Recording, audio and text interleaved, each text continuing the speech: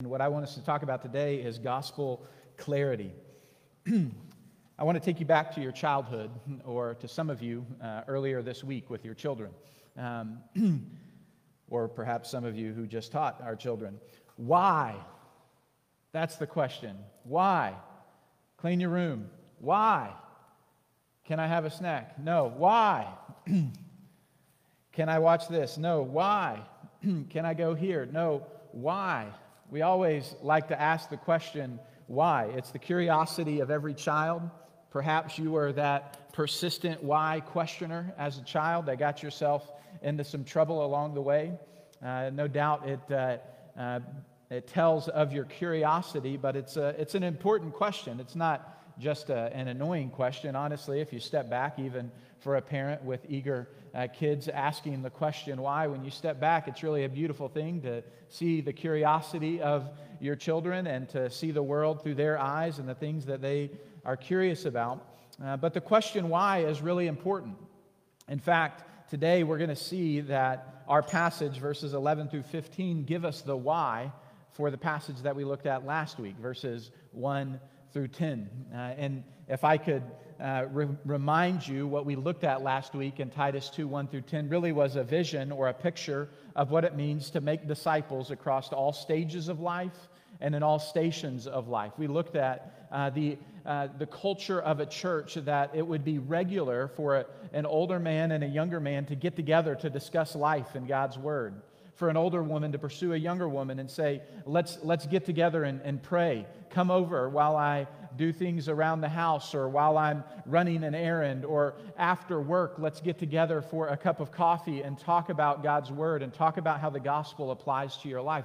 We talked about in Titus 2, 1 through 10, a culture of discipleship that permeates all stages of life, all ages, all aspects of life, even stations of life, how discipleship should be reflected, as Paul talks about with the slaves in Titus chapter 2, verses 9 through 10, even the lowest station, the lowest rung of the social ladder in the Roman world. Paul says the gospel has implications for how you live. There's work to be done as a follower of Christ, no matter your station in life. And the question is, why, Paul? Why should we give that kind of effort and pursue that kind of culture of discipleship as a church? Remember, Paul is writing to Titus, encouraging him to establish these new churches. It's a letter to a church plant. And so here's a word for us as a church plant to pursue this kind of culture of discipleship, which is no doubt a high calling. It's sacrificial. It requires time. It requires opening our lives to one another. It requires allowing God's Word to press in and step on our toes and push us towards godliness. And why would we give ourselves to that? Verses 11 through 15 tell us that a culture of discipleship is only possible if we're grounded in God's grace. Or if you want to say it another way, a culture of discipleship requires gospel clarity. Why give ourselves to making disciples? The answer is simple: the gospel. The gospel is the reason that we give ourselves to making disciples.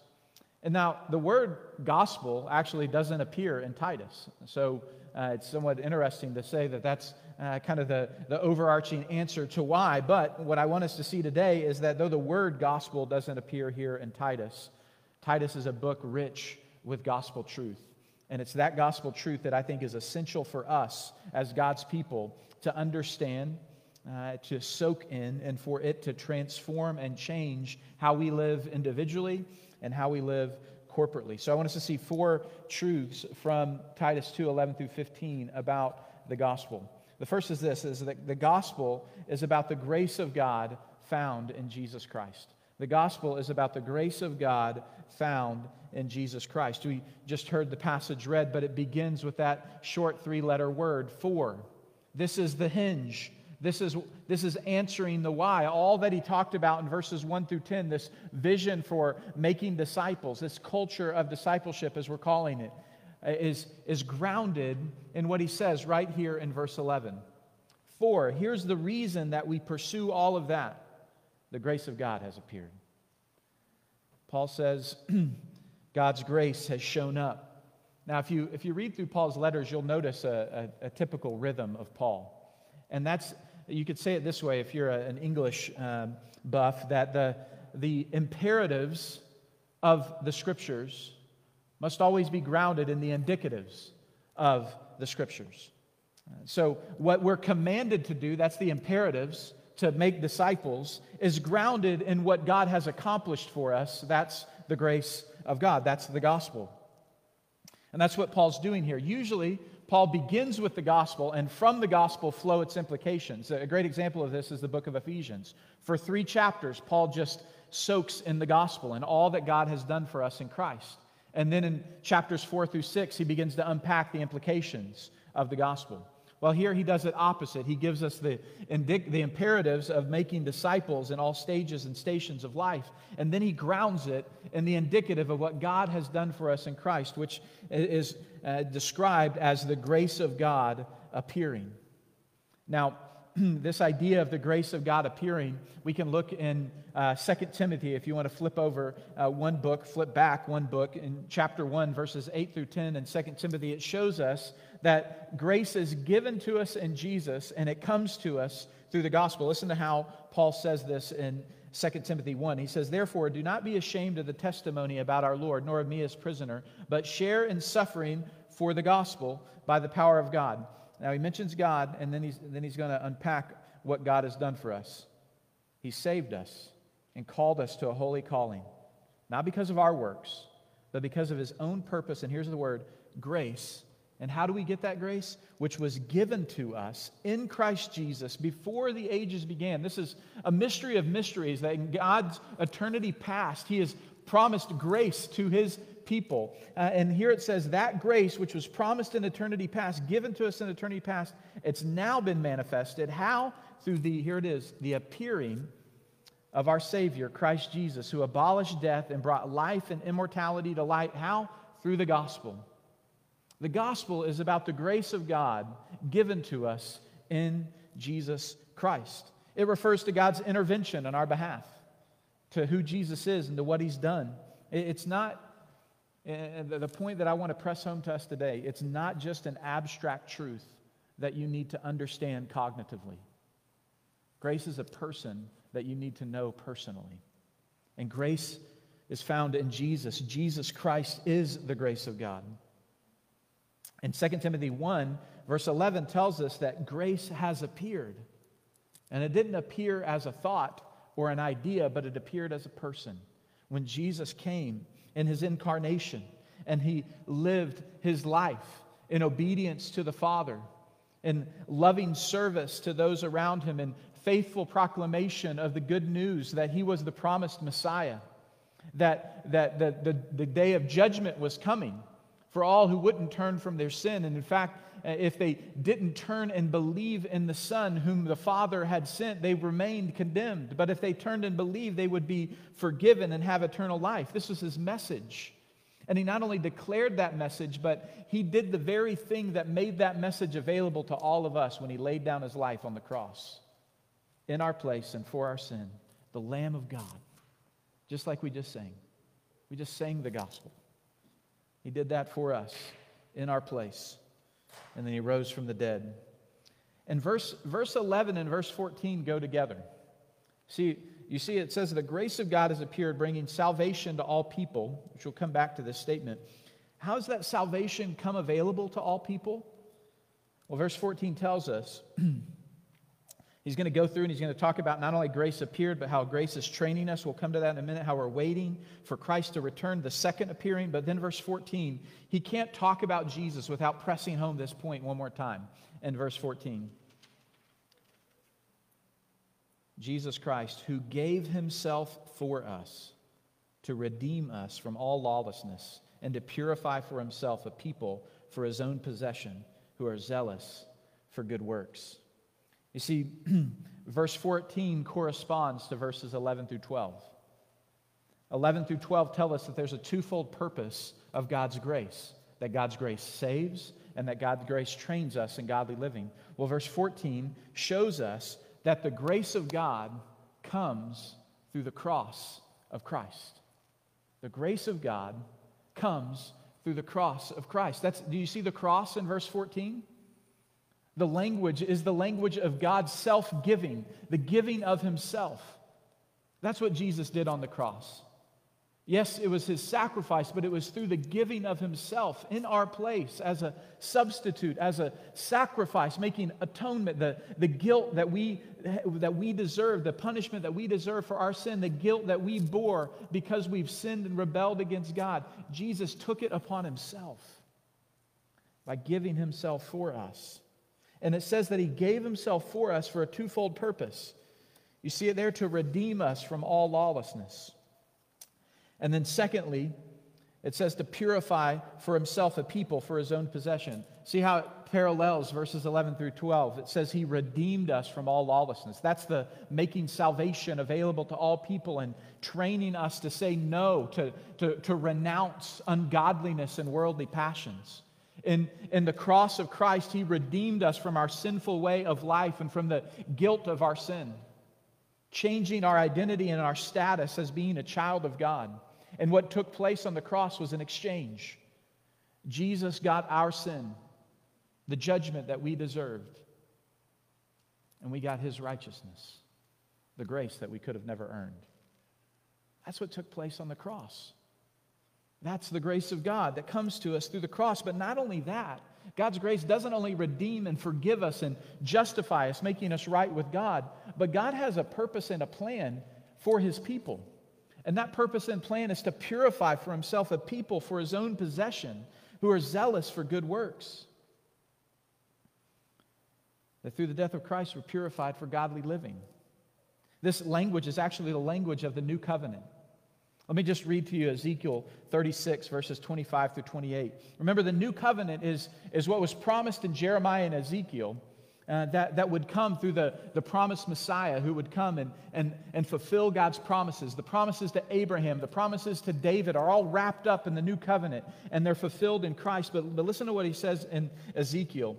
Ezekiel, the prophet, says, I will sprinkle, God through Ezekiel, I will sprinkle clean water on you.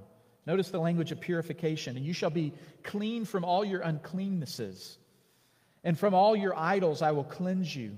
And I will give you a new heart, and a new spirit I will put within you. And I will remove the heart of stone from your flesh and give you a heart of flesh. And I will put my spirit within you. And notice what happens. When he puts a spirit within us, he enables us, causing us to walk in his statutes, being careful to obey his rules. And we shall dwell in the land that he will give to your fathers. And here it is, you shall be my people, and I will be your God. That's the language of verse 14. Paul is reflecting on the new covenant and saying through the cross, the new covenant has been fulfilled. When Jesus was with the disciples, you remember the Last Supper, we talk about it as we take the Lord's Supper every month. Jesus took the cup and he says, this is the blood of the covenant, which is for the forgiveness of sins. The grace of God comes to us through the cross, through Jesus giving himself for us in our place. And this grace makes salvation available to all people, as it says in verse 11, which is good news, isn't it? Makes it available to all people. The best way I know how to describe what all means is that all means all. It means all people, all tribes, all tongues, all nations. Doesn't matter your background.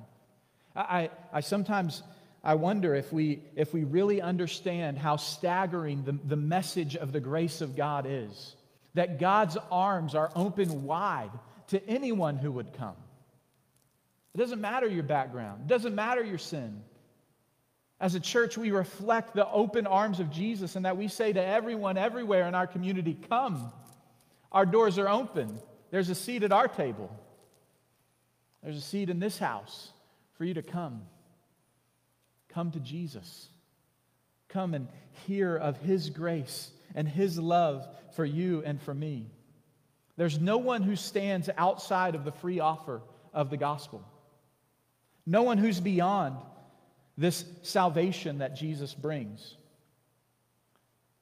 But it begs the question to all of us, have we received the grace that's only found in Jesus?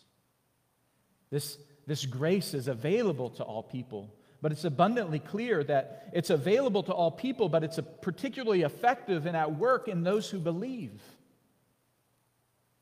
God's grace being made available to all people doesn't mean that all people are set. You can go on living your life. God loves you. Just keep on doing what you're doing. No, he says, come to me, no matter where you're at, all you are weary and heavy laden, and I'll give you rest. Listen, if you get close enough to Jesus, you can't stay the same. If you experience his grace, nothing remains the same. Oh, it doesn't happen in a flash. But to all who believe, God's grace transforms. That's what Paul's talking about here. As he calls us to discipleship, he says, remember, this is grounded in the grace of God. Discipleship's a calling of what God's called us to do as his people, but we can't carry out that calling apart from his grace. And that grace is only available to us in Jesus. And that grace is meant to work itself out in our life. And that's what brings us to the second point, that the gospel trains us in godly living. You know, I can't help but think about this as at different stages of my life as I've moved. You know, you kind of are going through your stuff and you come across old pictures or the stuff that you put in the corner in that closet that you don't want to deal with. Well, when you move, you have to figure out whether or not you're going to keep it or not, you know. The stuff that you're like, oh, I'm going to keep it for now, but, you know, and 4 more years, whenever it's time to move or whatever, you have to make the decision again, and you're going through your stuff. And it's kind of nostalgic to go through your stuff. I just received some things from that belonged to my dad when he passed away, and they were mailed to me from some other family back in Arkansas, and there were a bunch of records and 8-tracks and cassette tapes and a bunch of stuff that my dad had, and I was just going through, and it's just kind of nostalgic to look at all of it, you know. And as amazing as it was, I looked through it all, and I said to Emily, "Look at this! My dad loved this. I remember listening to this in the car with my dad." But then I kind of packed it back up in the box, and I put it in the storage room. And it's there, and I no doubt it's meaningful to me. But I want you to understand the gospel isn't just meant to be nostalgic to us. It'd be a better description to think about the background that's on the phone, on your phone, that picture that's there. That background is what's kind of always there when you pick up your phone. It's there reminding you of whatever it is, a fun memory, a special person, some special quote. The gospel is meant to be like the background on our phones, not just a nostalgic item that we have from our past, that we pull out every so often that gives us good feelings and then we put back away until another time. The gospel is to permeate our life. And it says that the gospel not only makes salvation available to all people, but verse 12 says that the gospel, same flowing from this idea, what the grace of God does, it has a twofold purpose, bringing salvation to all people, but then training us in godly living. And this has 2 implications here, that because of the grace of God, we have a new power. Not like a superpower, but it is kind of a cool power when you think about it. You see, the new power is that before the grace of God entered into our life, we were like robots. And our default mode was ungodliness and worldly passions. We were enslaved to sin. We couldn't help but sin. Even when we didn't know we were sinning, often we were sinning because God wasn't first place in our life. And now that the grace of God has come, it's training us to renounce ungodliness and worldly passions. One translation says it this way, that it's teaching us to say no to ungodliness and worldly passions. So grace works through us what Christ has done for us, is what Paul is saying, that there's this new power that we're free from the guilt of sin. That's what it means to be forgiven, that you're no longer guilty. That's justification. The language of justification is that we're made right with God, free from the guilt of sin. What verse 12 is talking about is sanctification. Not sanctification by your own works, but sanctification by grace. And sanctification is growing in godliness, growing to be more like Christ. And that sanctification means that we are free from the power of sin. It doesn't mean that we will always choose to say no to our sin, but it means that now we can. Now we're not enslaved to our sin anymore. The language of Peter is striking to me. As a believer, when you go back to your sin, you're like a dog returning to its vomit. I know that we haven't eaten dinner yet, but I know that doesn't prepare you well for dinner. But isn't that a striking image? We're free from sin. So often we're pulled to go back to it. And what the grace of God tells us is we have a new power. We used to be unable to say no to sin, but now by God's grace we can. We can deny the things that don't reflect God's character and go against His word. We can say no to the passions that control this world, like possessions and pleasure and power. Those things don't have to define us anymore.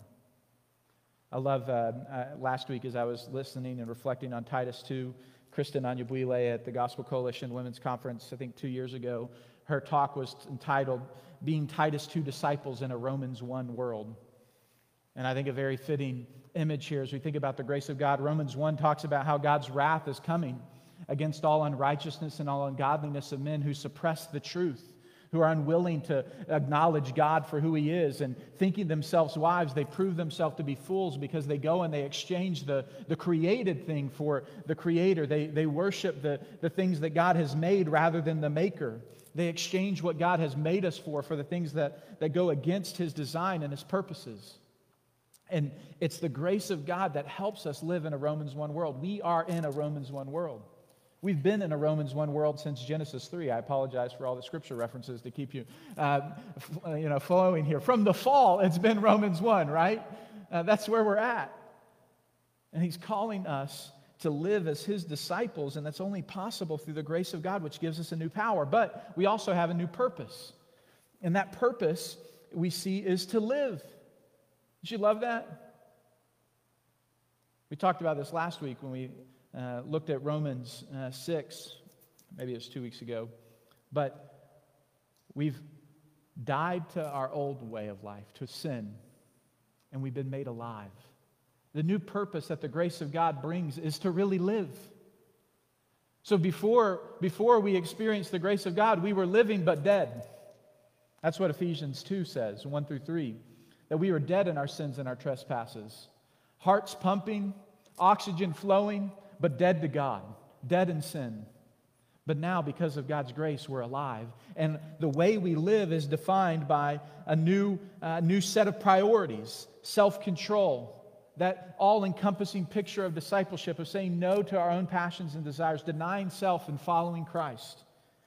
And then uprightness, which references our relationship with others, loving and serving others. And then an upward dimension in which we worship God. We live godly lives, as it says in verse 12. In this present age, this is our purpose. The gospel is interested in changing us. And it's only the gospel that can change us. If you try to live the Christian life without the grace of God, that will be legalism. If you like the grace of God, but you dismiss the commands of God, that's relativism. That's choosing to go your own way, taking for granted and presuming against God and His grace. Saying, I'm grateful that God's good and gracious, but I'm going to go do me. I'm going to go live my way. Neither of those are what God has called us to. It's the gospel, as Tim Keller articulates it, that charts the third way, that says no to legalism, the Christian life without grace, no to relativism, presuming upon the grace of God and living however you please, according to your own passions and desires, and yes to the gospel, which saves us by grace through faith in Christ and trains us to live with a new power, free from the power of sin, and a new purpose to truly live to God. That's what He's calling us to. So, if the grace of God is to train us in godly living, how does that work? Well, the best way I can describe it is that we need to soak in the gospel. Maybe if you're an action item person, that doesn't satisfy you fully. You want maybe more. But let me assure you that once you really dive into this, you'll see that this is more than enough. And it's foundational to how we live the Christian life. We must let the gospel train us. It's Keller who also says, Tim Keller, that we must let the gospel argue with us. We must let the gospel sink down deeply until it changes our views and our motives. It changes the way we think That's what trains, that's how the grace of God trains us, is that we wrestle with gospel truth until it changes us. You've got a desire to sin, reflect on the gospel until that desire seems as worthless as it really is. You feel called to serve, but the desire and the want to do it isn't really there. Think about the grace of God given to us in Christ until it compels you to serve freely. I'm not saying it's magic. I'm saying it's the call of the Christian life to soak in the gospel, because the grace of God doesn't just save, the grace of God trains. The language of training is similar to a parent who raises a child up in the fear and admonition of the Lord. That it's training a child to go in the way of Christ. In a similar way, when we soak in the gospel, it's doing that kind of training. It's keeping us on track. It's pointing us in the right directions. It's turning us away from what's harmful to us and what's good for us. How do you soak in the gospel?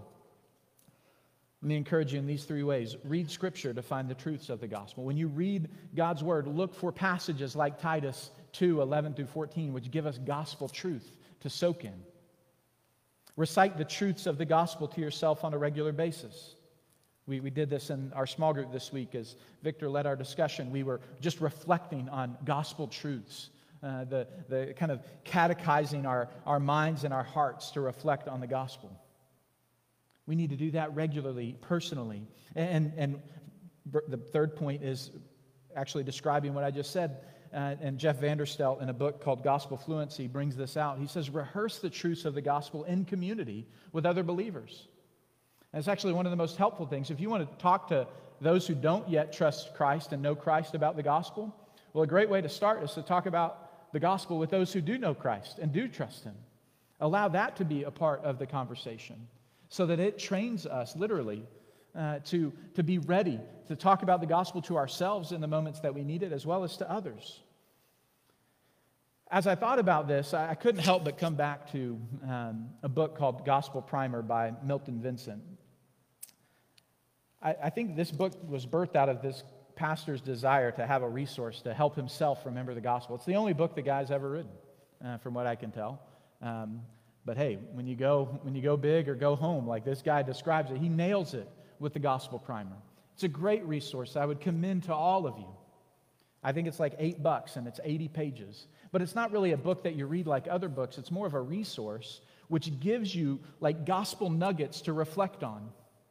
He kind of does a gospel by prose, which he writes out kind of like 40-something statements that are true of the gospel and scriptures that connect to those statements. And then he has a gospel by poetry where he is reflecting on those gospel truths and kind of putting it to poems that help stir our hearts to worship God. And I want to read to you the summary, his gospel prose summary. It's a little longer than I would typically read, and so you don't fall asleep as I read it. I put it up on the screens for you to follow along with me. But here's my point. As I read this, the reason I'm going to take 5 minutes now to do this is because I'm convinced that there's nothing more vital to our growth in the Christian life than for us to soak deeper and deeper in the gospel. It's what we need. It's what we need to grow personally as Christians. It's what we need to advance the gospel and the mission of God. It's what we need to restore broken relationships. It's what we need to fight discouragement. It's what we need to attack the temptations towards sin. It's what we need to put to death sin in our lives. It's what we need to aspire to obedience to God. It's what we need when our hearts and our desires for God don't match what we know we should do for God. That when the desire for God isn't there, it's these gospel truths that we need to stir up our hearts towards God. So read along with me as we reflect and soak in the gospel for a few moments. My God is immense beyond imagination. He measured the entire universe with merely the span of his hand. He is unimaginably awesome in all of his perfections, absolutely righteous, holy, and just in all of his ways. He's also been unbelievably good and merciful to me as the creator and sustainer of my life. Every breath, every heartbeat, every function of every organ in my body is a gift from him. Every legitimate pleasure I experience is a gift from His loving hand to me. All that I am and all that I have, I owe to Him and to His goodness. My life in every way is and will continue to be utterly dependent on Him in whom I live and move and have my being. The wonderful God is this wonderful God is the most supremely worthy object of admiration, honor, and delight in the whole universe. He has created me with the intention that I might glorify Him by finding my soul's delight in Him and by living in joyful obedience to Him in all my ways. And yet, I could not have failed this great God more miserably than I have. Instead of giving thanks to Him and humbly submitting to His rule over my life, I've rebelled against Him. I've actually sought to exalt myself above Him. Going my own way and living according to my own wisdom, I've broken countless times either the letter or the spirit of every one of God's 10 commandments. Thinking myself to be wise, I've shown myself to be a fool. And because of my arrogance, God has every right to damn me to the everlasting experience of His terrifying wrath in the lake of fire. So as far as myself, apart from Christ, I'm bound by the guilt of my sin, and I'm bound by the power of sin, enslaved to various lusts and pleasures. Apart from Christ, I am utterly deserving and destined for eternal punishment in the lake of fire, completely unable to save myself or even to make one iota of a contribution to my own salvation. However, what I could not do, God did. And in doing it, He did it all. Sending His own Son into the world to die on the cross for my sins, thereby showing me unfathomable love. God loved me so much that He was willing to suffer the loss of His Son. Even more amazingly, He was willing to allow His Son to suffer the loss of Him at the cross. Jesus loved me so much that He was willing to lay down His life for me. No one could ever love me or you more or better than Jesus. On the third day after Jesus' death, God raised Him from the dead, thereby announcing that His death was completely sufficient to atone for every sin that I've ever or will ever commit throughout my life. God then exalted Christ to His own right hand, where Christ now reigns from on high, granting salvation and forgiveness to all who call on Him by faith. Now, when my time came and I placed my faith in Jesus, for me some 19 years ago, God instantly granted me a great salvation. He forgave me of all my sins, past, present, and future. He made me a child, His child, adopting me into His family. He gave me the gift of the Holy Spirit, who gives me God's power, who pours out God's love within my heart, who tenderly communicates with my spirit that I am indeed a child of God and an heir of eternal glory in heaven. I'm not even done yet. This is good news. This is the gospel of the grace of God to us in Jesus Christ. In saving me, God freed me from slavery to any and all sins. I no longer have to sin again, for sin's mastery over me has been broken. In saving me, God also justified me. And being justified in Christ, I have peace with God that will endure forever. In justifying me, God declared me innocent of my sins and pronounced me righteous with the very righteousness of Jesus. God also allowed His future and present wrath against me to be completely propitiated, completely satisfied by Jesus, who bore it on Himself while on the cross. Consequently, God now has only love, compassion, and the deepest affection for me. And this love is without admixture of wrath whatsoever. God always looks upon me and treats me with gracious favor. This is true of you as a child of God, working all things together for my ultimate and eternal good. God's grace abounds to me even through trials, even through pandemics.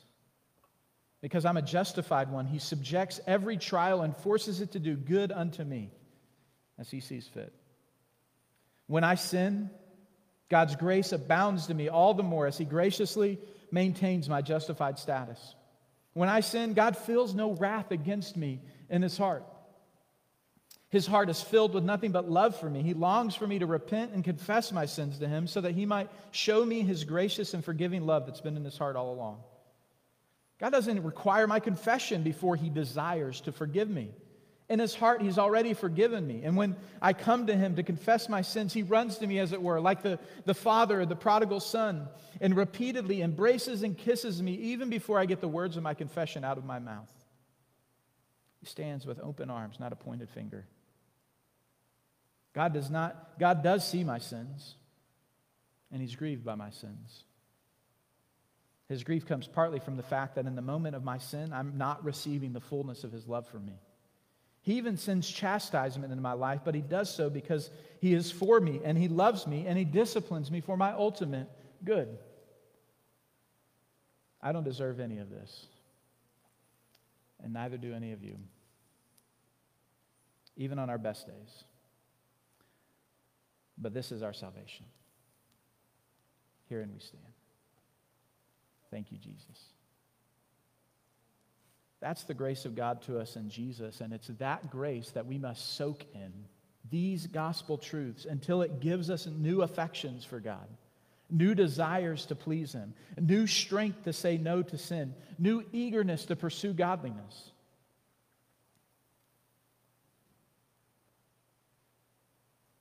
Are you soaking in the gospel? Perhaps, like myself, you need fresh encouragement to return to the gospel. It's not the ABCs of the Christian life. It's the A to Z of the Christian life. Come back to the gospel and soak in the gospel because it trains us in godly living. There's no strategy here that I'm giving you for how to live a godly life other than to say, never get over the gospel. And if you never get over the gospel, you will always have motivation, power, and strength to pursue the life of godliness that God is calling you to, and that God is calling me to. And we soak in the gospel. We not only are trained in godly living, but the third point, we have produced within us a longing for Jesus' second coming. Titus 2:13. It's actually parallel. The grace of God trains us, and then 13 is on that same level. As it trains us, it's teaching us to wait for the appearing of our blessed hope, as it says in verse 13. The appearing of the glory of our great God and Savior, Jesus Christ. Perhaps one of the greatest statements, clearest statements of Jesus' deity in the entire New Testament, our God and Savior, Jesus Christ. But this time it's not talking about his first appearing, but it's talking about his second appearing. In his first appearing, he brought the grace of God that brings salvation to all people. In his second appearing, he's bringing the glory of God for us to enjoy and experience forever. It's called the blessed hope, a happy hope. Hope is the confident expectation of what is ours. When Christ returns, we'll finally experience what it means not only to be free from the guilt of sin, justification, free from the power of sin, sanctification, but free, praise God, from the presence of sin, which is glorification. No more indwelling sin that trips us up, that ensnares us. Free from the presence of sin and then free to enjoy the glory of God, which we are made for. We not only trust in the saving God in Christ, but we also have the future hope of his glory to be revealed to us. And the Bible talks often about this expectation, this waiting, this looking for, this anticipation of his return. We won't read all of them, but 1 John talks about how when he appears, referencing his second coming, that we'll be like him. Oh, we don't know what will happen to us, but one thing we do know is we'll be like him, and that's all we could ever ask. But Hebrews 9, as the author of Hebrews is talking about, when Jesus comes back, he's going to come back, not to, in his first coming, he came to bear the sins of many, but he'll appear a second time, not to deal with sin, but to save those, notice this, who are eagerly waiting for him. A core description of a Christian is one who is waiting on Jesus, not only one who has been saved by grace, but one who is waiting for his return. And Paul in 2 Timothy, perhaps his last letter that he wrote, as he reflects on his life, he says, I've fought the good fight, I've finished the race, I've kept the faith, and there's laid up for me a crown of righteousness, which the Lord, the righteous judge, will award me on that day. But not only will Paul be able to receive that crown, but everyone who loves his appearing will be in line for that crown too. As I reflected on this passage, I just kept asking myself, am I eagerly awaiting Jesus' return? Are you eagerly awaiting Jesus' return? Like, whatever your plans are for tomorrow or the next year or your career or your life or your family, do you believe that when Jesus comes back, it'll be way better than anything that you've got planned for the rest of your life? Sometimes I don't. Sometimes I'm so eager for what I've got in store, for my plans and my desires. Oh, I don't literally want it more, I think, than Jesus coming back. But sometimes that loving His appearing, that eager anticipation, isn't always a true description for me. And this passage convicts me. Are you eagerly waiting for His return? Not like a passive waiting, but an active waiting. A while back, Emily was out of town, and it was right around Christmas. She actually was out of town for her grandmother's funeral, and our Christmas tree that we bought like 2 weeks prior from Lowe's, we didn't cut the bottom of it, and like within 2 weeks, like it looked like the Grinch's Christmas tree. Like the limbs were hanging down, like ornaments were falling off onto the floor. And we had decided that it's Christmas in a pandemic and we can't have a dead tree, so we're going to have to take this one down and get a new one. And I was determined to go get a new tree, to put the lights on it, put the lights up outside while taking care of our 3 children and keeping them alive and feeding them. And, I think I bathed them at least once, clothing them, those kind of things, and it required us to go to multiple places to get all these things. But I was determined to do it. And I think sometimes when we think about waiting, we think passively waiting, right? Just kind of hanging out, waiting till something happens. But there's an active type of waiting when you're anticipating someone's return and you're active in preparing for their return. So the first day she was gone, we took down the lights and took down the ornaments, and we went and got the new tree. And we put it up, and we just left it there. And then the next day, we put the lights on it. And that was actually, she was only gone 2 days. I don't think I could have made it longer. But she came back at the end of that day. We had church on Sunday morning, and Amelia was making a note to put on the door to welcome Mom home. We were trying to wrap the lights on the tree outside so we could get it done and get the lights done on the inside. Also, we could welcome her home, awaiting her return, actively preparing. That's the description of how we wait for Jesus' second appearing. Active in pursuit of Him and preparation for Him. And it's this waiting, when Christ returns, the glory that will be ours reminds us that the cost of following Jesus, the cost of discipleship, is worth it. I think we need that reminder. The way of following Christ is the way of self-denial.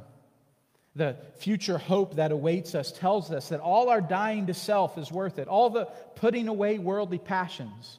Every time it seems like everybody else is getting ahead and enjoying the pleasures of this life, and you're choosing to say no out of obedience to Christ, all of it's worth it. All the lingering in prayer, even when your heart doesn't feel it, the commitment to the church, the body of Christ, the discipline to say no to temptation and walk in self-control, the feeling like an exile as we pass through life in this world, the suffering for the sake of Christ, all of it's worth it because of the glory that's to be ours when Christ returns. The gospel creates in us a longing for Jesus' return that sustains us as we grow in godliness in the present age. Here's what our passage does. Ultimately, it gives us a look back at the grace of God found in Jesus. That's the foundation of our discipleship. And then it teaches us to look ahead to the glory that will be ours, that sustains us and encourages us in our pursuit of godliness in the present age. And that's what we need. Grounded in grace, waiting for glory, growing in grace in the present. That's what He's called us to. In verse 15, Paul sums it up. He says, this gospel must be proclaimed faithfully and unashamedly. And I don't want to press long on this point, but sometimes as Christ lingers, it's easy for us to think that maybe there's something else that we need to do. Maybe there's something we're missing. Maybe there's something else we need to teach to be more appealing to the present culture. Maybe there's some other thing that we need to do that's going to maybe connect. And no doubt we should seek to be faithful to share the gospel in a way that connects with the people in our time. But there is no other gospel that we must share. There is no better gospel that we must share. As Paul says in Romans 1:16, we must not be ashamed of this gospel. We must be faithful to this gospel. Let no one disregard you, he says to Titus. The task you have of establishing the church in Crete is no small order. But the resources you have are more than sufficient. The gospel of the grace of God in Jesus. So where does this leave us as a church as we think about the gospel and discipleship? 3 points to close us out. Discipleship begins with the gospel. You can't live the Christian life without experiencing, first and foremost, the grace of God through faith in Jesus. That's what starts us on the road to discipleship, to growing and knowing Christ. And then discipleship is dependent on the gospel. Discipleship isn't our work that we do, that God watches, but discipleship is dependent on the gospel, motivated by, sustained by, upheld by the grace of God that's in Jesus. And then ultimately, discipleship furthers the gospel. You remember last week in verses 5 and 8 and 10, Paul was concerned about how the gospel was put on display through our lives. Here we're reminded that when we're anchored in the gospel and we're following Christ, God is using that to further the gospel being made known to all people. So, as Natalie and Rebecca come to close us in worship, 2 questions I have for us as we respond in worship now is, have you experienced God's grace for yourself? Do you know God's grace, the forgiveness of sins, the freedom that comes from the power of sin, being made alive to God, where you put your trust in Him? If you don't, the response today is to trust Him. The grace that He offers is a grace for you to receive by faith. Put your trust in Him. Confess your sin and say, I need your forgiveness. I trust that you died for me and rose again. I give my life to you, and experience His grace for yourself. But to everyone who has experienced God's grace, I have to ask you, are you allowing God's grace to shape your life right now? Is there sin that you need to confess? Is there a burden you're bearing that you need to bring to God? A discouragement that you're facing that you've been handling in your own strength, in your own wisdom? Is there a loss of zeal or passion for God? Maybe you've sensed that fading longing for Christ's return. Is there an indifference to Jesus' return and to His commands? The invitation is the same in both cases. The gospel holds out God's grace to you today. Will you receive it? Will you live by it? A culture of discipleship requires gospel clarity. Let's pray.